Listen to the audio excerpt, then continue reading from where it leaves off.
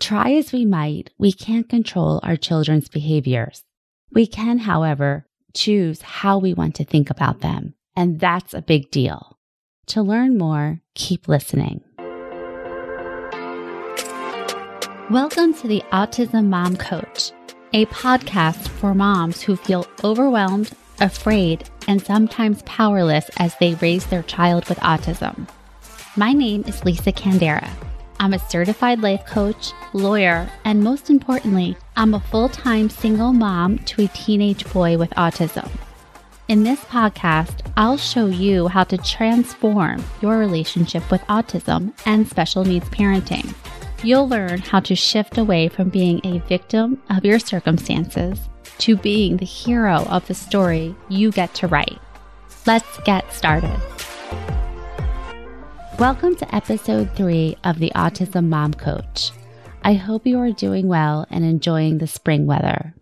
I'm recording this episode on an unseasonably warm day in March, and it's just the perfect day for being outside, taking a walk, and enjoying nature. I've been urging my son to get outside all day, pleading with him really to go ride your bike, go play basketball, and he's just not interested. He is sitting on the couch, watching YouTube videos and playing on his phone.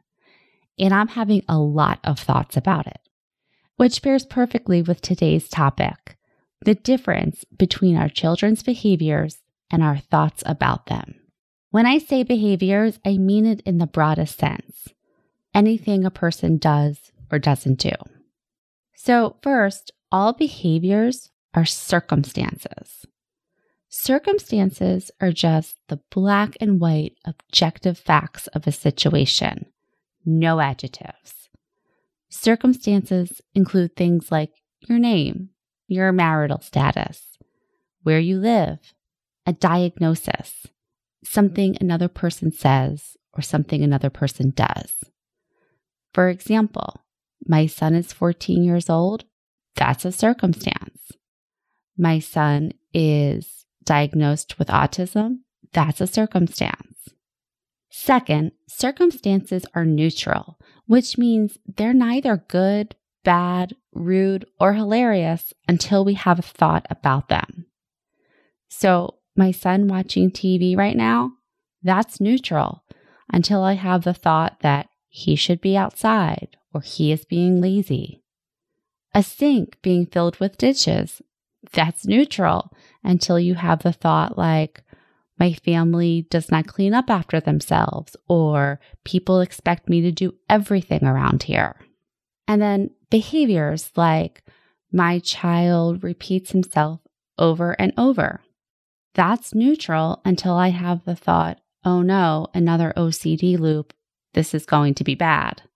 And then it's not so neutral, right? Finally, we can't control circumstances. We can, however, control our thoughts. Circumstances happen, and then we have a thought about them. So, what are thoughts? Thoughts are the language we use to interpret and make sense of the circumstances in our lives. The sentences that run through our minds. We have about 60,000 thoughts a day. Most of them are subconscious, and most of them are thoughts that we've had day after day on a loop. I think of thoughts as the lens through which we interpret the world. And so this means that thoughts will vary significantly from person to person based on culture, gender, sex, religion, upbringing, social conditioning, and life experiences. So this is why people can have, and most certainly do, wildly different thoughts about the same set of circumstances. Second, thoughts are real, but they're not necessarily true. They're real in the sense that you're having it and they're impacting the way that you show up. That's all real, but it doesn't make the thought true. For example, I'm having the thought that my son should be outside. It's real in the sense that I'm having it. I'm urging him to go outside. I'm making tons of suggestions. And I even went so far as to shut off the TV. all real. It doesn't make my thought true. Another example. In episode 2, I talked about my client's child who threw a remote during a meltdown. So throwing a remote, that's a circumstance. Her thought, he is violent, that was real, but not necessarily true. Real in the sense that it caused her to feel angry, and in her anger, she yelled at him and she said things she regretted. That was all real, but it didn't make her thought he is violent true. There are other ways of looking at that same behavior. For instance, he is dysregulated. He didn't mean it. He was just frustrated. The point here is that there's always more than one way to look at the same circumstances. And just because you think it doesn't mean it's true. And let that one sink in for a minute. We are so tied to our own thoughts and interpretations of the world that we rarely stop to consider this.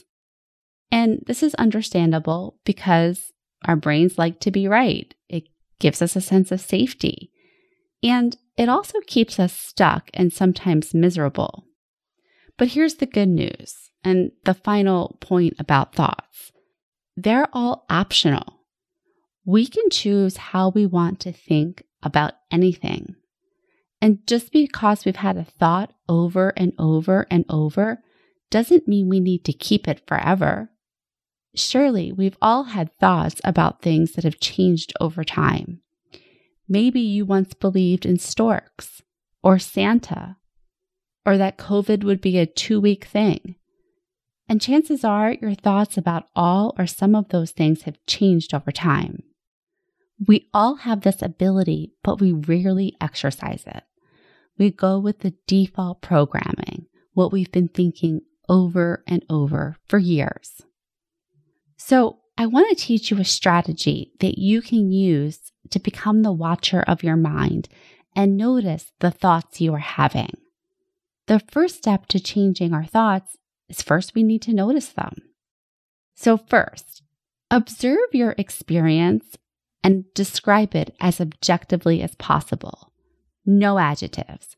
Almost like you're the narrator of your own experience, like that voiceover that describes exactly what is happening.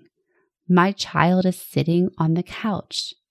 The trash can is filled. My mother-in-law said, I don't think Johnny is autistic. Then insert the phrase, I'm having the thought that, in front of the thoughts that you are thinking. The purpose of inserting this phrase is to begin to put some distance between yourself and the thoughts. For example, I'm having the thought that my child should be outside. I'm having the thought that my partner expects me to do everything. Or I'm having the thought that my mother-in-law is ignorant and rude. You see the difference there? By inserting this phrase, you begin to put some distance between yourself and the thoughts and create space to observe and question your thoughts as opposed to accepting them as the truth of the universe. And by doing this, you can begin to see your thoughts for what they are. Sentences running through your mind. Real, but not necessarily true. Before I go, to celebrate the launch of the show, I'm going to be giving away self-care packages that will include handmade soaps and lotions and other goodies to help you relax and indulge. I'm going to be giving away 3 of these packages to 3 lucky listeners who follow, rate, and review the show. It doesn't have to be a 5-star review, although I sure hope you love the show. I want your honest feedback so I can create a show that provides tons of value.